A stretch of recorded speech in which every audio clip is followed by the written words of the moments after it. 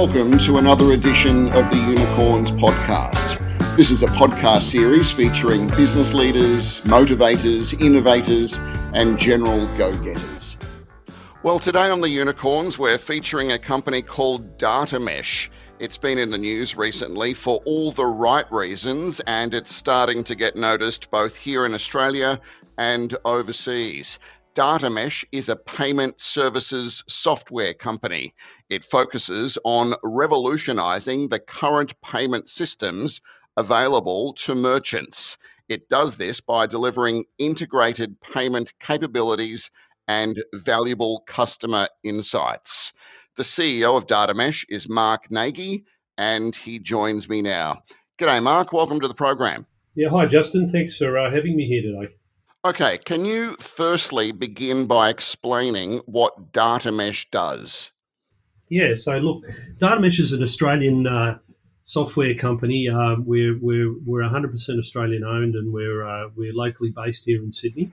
And essentially, just in a nutshell, what we do is we've created a core payments processing platform, or a switching system, as our industry calls it, which effectively allows merchants and banks to be able to modernise the way they deal with each other. For a long time, these platforms have been the domain really of a couple of large global corporates who've done an amazing job with it, but haven't really changed the way these things operate hugely. And we saw an opportunity to be able to just essentially reinvent the way that's done. But probably what I'd say one of the most interesting parts about it is the fact not necessarily how revolutionary we think our tech is, which is now fully completed, but actually how we go to market, which is essentially it's part of that same ethos of the shared economy thing, where organisations no longer have to buy this tech, they can use it as a service. So how does that work? Explain how that works. Yeah, well, look, for a long time now, when you wanted to get into the really deep end of payments processing, you had to go and buy a platform which, essentially was hosted in large data centers on very, very expensive technology, and then backup systems and all the security that goes around it. We watched the changes going on in the world with regards to cloud-based computing, and massive improvement over the last 10 years in the quality and performance of the internet, the stability around that, decentralization of systems via the cloud. And so we built our architecture with all of that in mind. So essentially we've been cloud native from day one, rather than trying to adapt to it. The second part of it, which goes to address the question you asked me, is predominantly based around the fact that these systems are typically extremely expensive, incredibly complex to adopt and integrate, and usually require an enormous amount of planning, because if you've got one already, if you want to transition to a different version of it or a competitor's version of it, you literally have to plan how you move that across. And that's real hand on the heart stuff as you jump off the cliff and hope the chute opens. And that can take years, can't it? Yeah, it does. We see these things literally. A number of the banks in Australia are currently going through this process at the moment, and they're really upgrading their systems, and it can take 3, 4, 5 years to do it. So to the question about the commercialization of our product, the way it simply works is, if we move on from the fact that we think we've got the best solution available in the market today, what we say to people is, look, you don't really have to buy it. You can use it as a service. So because we 100% own the intellectual property, and because we can very quickly spin it up in the cloud, it's easy for us to create an instance of this for a bank or for an acquirer or for a large merchant or even for a small merchant. And we're seeing an opportunity now where businesses actually, who would never have thought in their wildest dreams that they could have their own financial switching environment and all the facts that come along with that, they could actually now having one of those without having to write a check for it.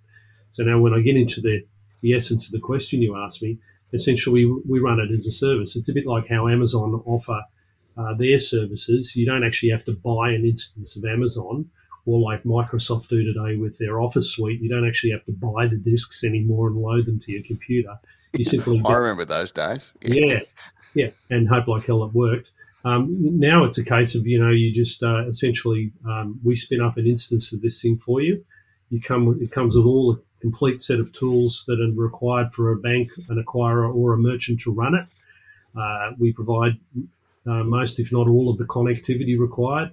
And then essentially you get on and you just start using the service. Like, I hate the analogy, but it's like the Airbnb or the Uber thing. You don't buy the hotel anymore, or you don't buy the cars. They're a shared service. And I can't think of a better analogy than that one. And it is a bit tired, but the reality of it is that, it means it's just more affordable for businesses to jump on board. But I think it's probably one of the other critical pieces of it, Justin, is we've designed the system in a way so people can try before they buy, if that makes sense. So in other words, they can start to use elements of our system so they don't have to do that jump off the cliff moment. They actually start to pilot it. They can start to test. They can do small projects. They can very kick the tires a bit. Yeah, that's right. And as they get more comfortable with it, because at the end of the day, we're not a massive global, NASDAQ top 100 listed company. We are an Australian startup, and so we are playing. We understand our lot in life, and as we get better at what we're doing, we understand that we've got to earn our credibility, and part of that is the businesses we're dealing with. Obviously very risk adverse, large banks, large retail. And so this gives them a chance to be able to just make sure, test, validate, be very comfortable that DataMesh is the right partner, and they can actually just go from there. So, look, it's exciting, and, we're really getting a lot of interest from this. So, and we think, the go-to-market strategy is every little bit as, as unique as the technology we've created. I'm keen to know more, Mark, about how DataMesh began. Can you take us back to the origins of the business and perhaps how you got involved with DataMesh? Yeah, look, I think you did warn me that, I can be free to speak here and be ad-lib, so, but you will need to put some guardrails around me, so that's okay. That's okay. I do have an emergency brake, so but that's enough for the metaphors. Look, I've been in this industry. This is my 33rd year in this industry now, and I watched a friend of mine that was doing something somewhat similar in the late 90s and early 2000s, and did an enormously wonderful job of creating a platform and a system with what he had in those days, which was not anything compared to where we're at today. And I was a witness to the fact that there was really an opportunity to come into the market and do payments processing and a whole bunch of other things that are associated with that exercise as a service. And it allowed, at that time, some smaller tiered banks to actually be able to play with the big banks and, not to necessarily be competitive, but to have a like-for-like solution for their customers. And it inspired me to start thinking about how we could actually create something. But it was only, as I said earlier, Justin, when we were talking about the internet and cloud computing and so on, that the catalyst really came along from that. And I knew that time was around about 2010. So I was starting to think around in those days about how I could do it. I'd done some previous light versions of this with banks like Westpac, and again we did some more work with Westpac later in the early 2000s and with St George Bank before they actually merged.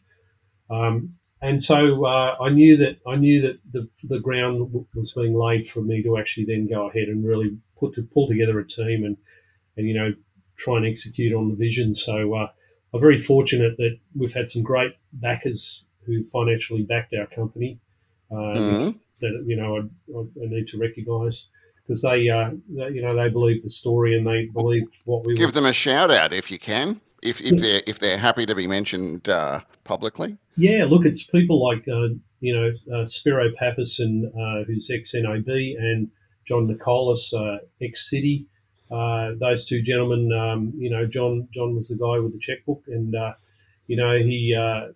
think I built an affinity to him relatively quickly, and John could see what we're doing, and he wrote the first check of $3 million for us and backed me on that. And then we've had, we needed to also have a cornerstone customer, and, Yasser Shahin from the Peregrine Group, he stood behind me, and I can't thank him enough for his faith in me and trust. A big business, with a lot to lose and a lot to gain, but definitely a lot to lose. So those three people, I think, are probably cornerstones. And then from there, it allowed us to sort of assemble a team of people that I'd come across, the best and brightest that I could hire.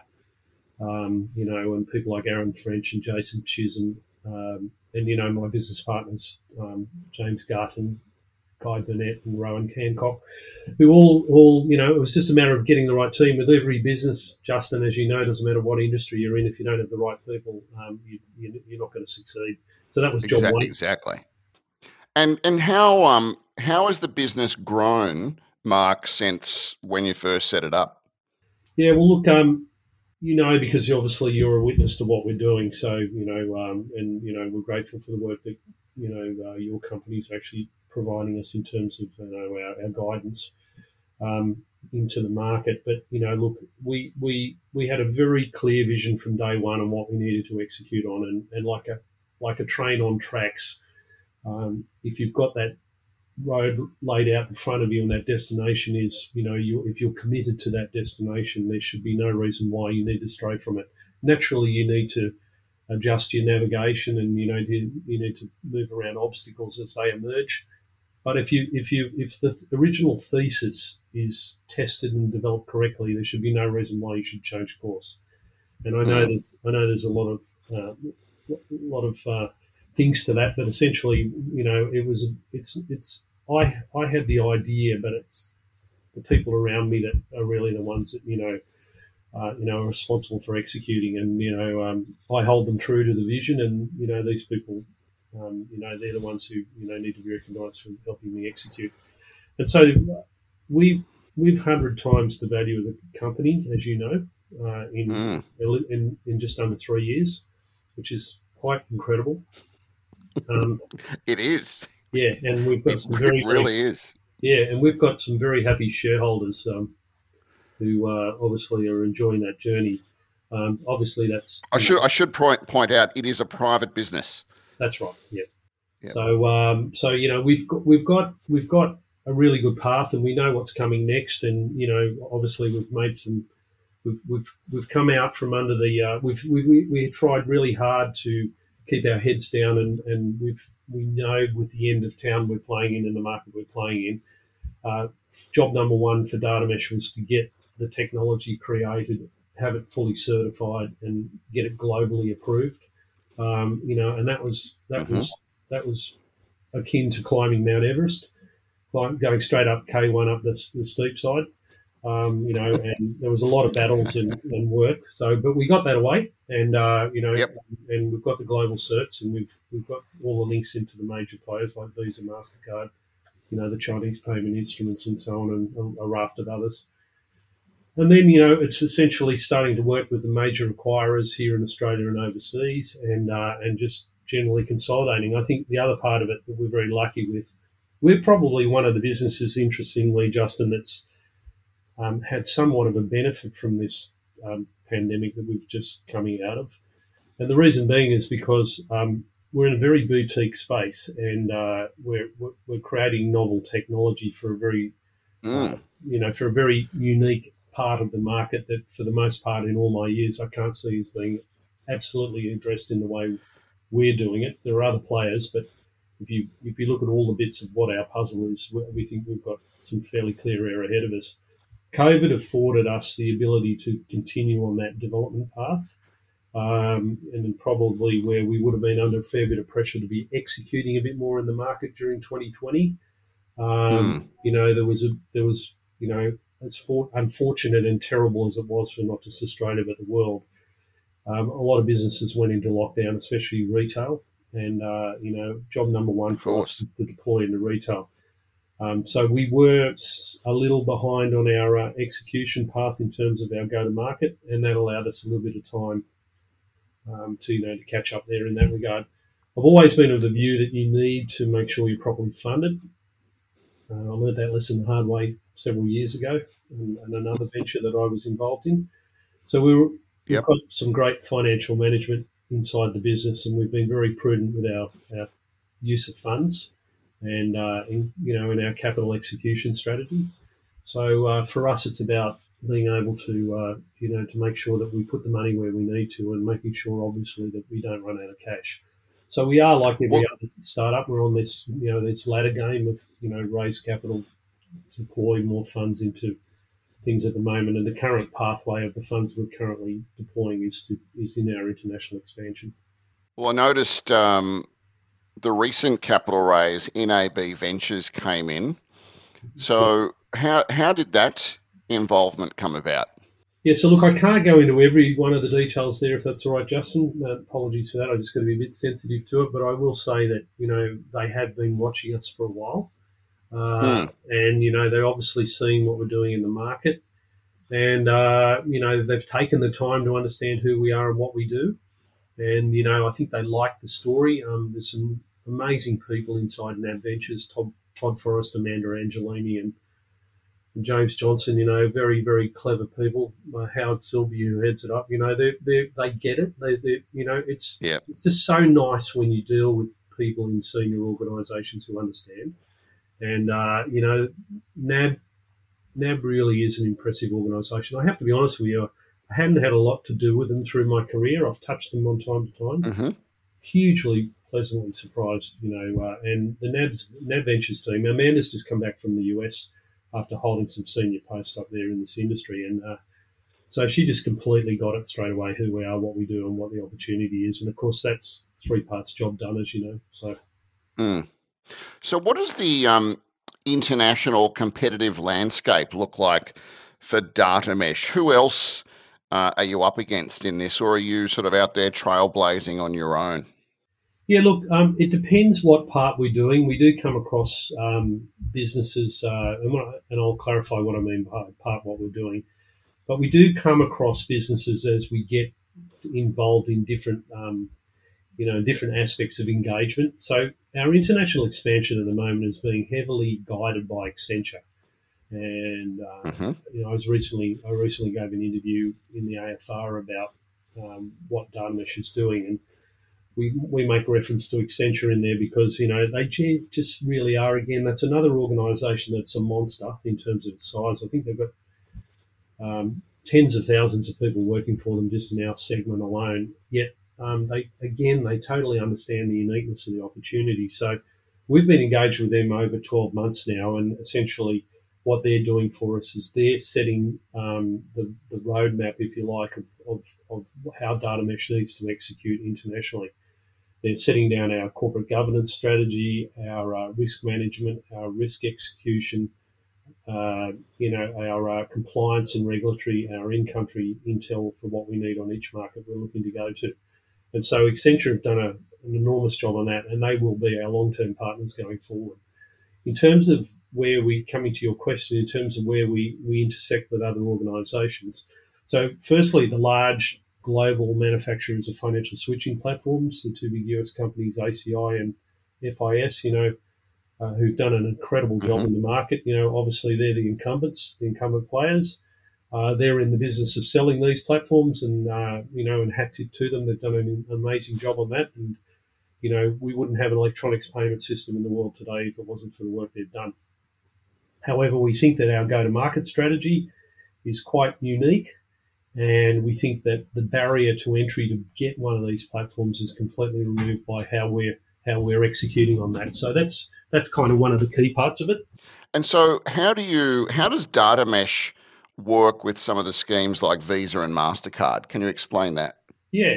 The extension of the question before was that there are, first of all, a problem we're solving, Justin, if I could just get to that, and that is that there are, in Australia's rather unique, if I could just give you some context. Australia's rather unique in that we are what we call a full-service market. So in other words, you go to the bank for everything. The bank does all of your banking, all that usual banking stuff, but they also supply the end-to-end payments experience for you. If you're a merchant, you go to the bank sets you up with an account, gets you an FPOS terminal that they've purchased, rolls that out for you, and, it's in place. So, but in many other parts of the world, in fact, in the majority of the rest of the world, banks don't do that. They're just banks. And so what happens is you go to a third-party organisation, much like a JB Hi-Fi or a Harvey Norman, as we have here in Australia, and you just go and buy yourself or rent an FPOS terminal, credit card terminal, as we call it in other parts of the world, or whatever other thing you want, a kiosk or an ATM or whatever. And then essentially you pick which bank you want to deal with, and they do all the connections for you. And this introduces a whole lot of things, but not least of which is the banks don't really have always, some of them do, and a lot of them do, but don't always have line of sight visibility to the end customer. They deal for what we call third-party acquirers or third-party processors or independent sales organisations. So for us, we're solving for a different problem internationally.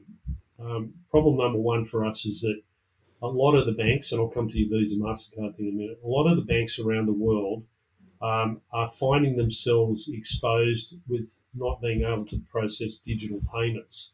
So with the huge growth in transaction volume going through mobile phones now and via the internet, and, we have tap and go on our phones now in Australia very heavily. We do. It's everywhere. Yeah, but paying through applications on your phone, fuel apps, Starbucks in the US have done an amazing job with being able to order and pick up and all those sort of things. This is becoming really prevalent. You've got rideshare operators that you pay through your phone. The list goes on. The problem is for acquirers, and that's another way of saying banks, they aren't really always very well geared for this. And this is something that's been coming on really quick in the last 10 years. So job number one for us is to set the banks up to be able to do that. Now, they're not interested in writing checks that are 5, 10, 50, 20, $100 million to get a system and then take 18 months to do it. What we offer them is, in partnership with Visa and MasterCard, is the ability to literally turn this thing on in weeks and start playing in the space and not having to buy the platform because we can quickly deploy it through the cloud. It's full service. It's not a payment gateway like some of the other things that are around in the market today. It's a full-blown financial core switching system, which has all the security and all the encryption and everything that comes along with it, that the bank can know there's going to be the least amount of fraud possible through this transaction network, yet immediately be able to service their customers in the space of being able to process payments. And then job number two, for those that are interested in, and this is mainly a developed world thing, they can then start to roll their own credit card terminals out. So you would notice, for example, Square recently acquired Afterpay. And I did. Yeah, and which is a biggie. That's a monster. And you have to really understand a whole lot of the reasons behind that transaction where, it really adds a lot to the Square thing, and, they've done an enormous job. The Square problem in the US, which they were resolving, is essentially being able to provide small business with a very elegant solution, which is a point-of-sale system and a credit card terminal for a very low cost. Just literally turn the thing on, plug it in, enter a PIN number, and you're up and running. And all of these players are starting to eat into the banks' businesses. And the problem for the banks is the banks don't just lose the payments processing relationship. They actually also then lose the banking relationship, and that's the holy grail. Banks are in payments processing as a service, but mainly because they want the money deposited in their accounts overnight. They want that cash management side of merchant acquiring, and when they lose the merchant acquiring, the transaction banking becomes at risk. So for us, partnering with Visa and MasterCard, who are connected to virtually every retail bank around the world, and saying, look, here's an out-of-the-box solution that has really got very limited capex and upfront and virtually no OPEX, and you can literally within weeks you can be up and running. Here you go, bank, here's a solution for you that you can immediately go out to your customers. Now, I'm dumbing it down a whole lot. There's a lot of internal processes. But we can take a system that would normally take 2 to 3 years to launch and, literally get into the tens of millions of dollars of expenditure and having to spin up an army of people to run. We can literally be up in 6 to 9 months fully operational and literally be run by a handful of people. So how does it work with digital currencies? What if retailers are using DataMesh? Can they allow their customers to pay with crypto? Yeah, they can. And, there was also an announcement in the market that we're looking to partner with Crypto.com with a particular fuel customer here in South Australia. It'll be an Australian first. A couple little steps to go, but for the most part, that deal's inked. And essentially the way it works is much like any other payment instrument, you literally walk up to the terminal. Instead of tapping your card or inserting your card or swiping your card, you literally hit the crypto button on the screen of the terminal. open your crypto wallet, scan the barcode, much like the QR check-ins that we've all been doing through COVID, and bang, it's paid. Now, the cool part about that is it's a really Yeah. elegant, simple experience. It'll be a first here in this country for people who hold crypto wallets to actually be able to burn crypto points, coins at real time at point of sale. Mm. The elegant part of the system is the crypto.com switch will immediately in real time calculate the value of that coin and convert the coin to a fiat currency, which in this case for our client in South Australia will be an AUD. Yep. And they'll get settlement the next day in AUD at a fixed rate. So there's a spot rate that's immediately agreed upon. Our customer is not interested in holding coins at this point in time. They simply want to get paid as if it was a credit card. And so crypto will settle that for them into their existing bank account. So it's an elegant solution for the merchant. Mm. And can you see that expanding over time? 100%. I mean, I was at a conference yesterday listening to a number of very well-versed people talk about just how prevalent crypto is in Australia. There's all sorts of metrics, but what we are hearing is that 18% of us adult Australians have cryptocurrency investments, which is an enormous number. When you think about it, I think we're top 3 in the world on that article that I read. And so really what we've got at the moment is we've got people investing in crypto, but now we're starting to see an interest in how do I actually spend some of my... Yeah, what do I do with this? Yeah. So I'm not pontificating about whether or not crypto is a good thing or whether or not you're going to make money out of it. What I'm simply saying is we're providing a method of execution for how you can actually convert crypto to spend at real time. You've mentioned a few times, Mark, international expansion. Clearly, you're working in Australia, but give us a sense of what the plan is, where you're looking to take the business abroad. Yeah. So look, we are definitely of the mindset, and like I think most Australian companies are. There's some really great technology companies down here, and Australia's doing some incredible things, and it is really a competitive market here. So if you are half a chance of doing something good down here, you are, in my opinion, globally relevant.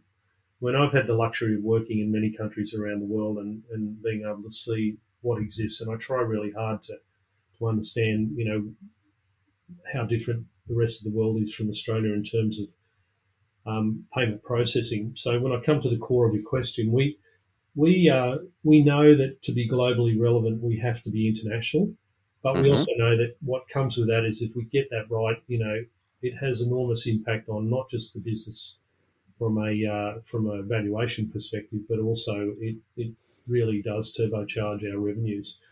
Again, won't go into the finer details, but we've got a very high GP on our offering. Because I've been determined from day one that, and to the point of obsession, that we must own our intellectual property.